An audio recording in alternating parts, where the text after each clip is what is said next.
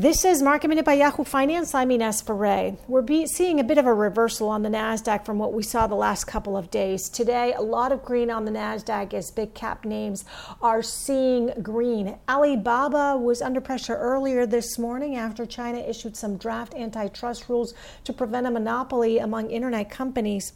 Rocket Companies reported its quarterly results beating on the top and the bottom line.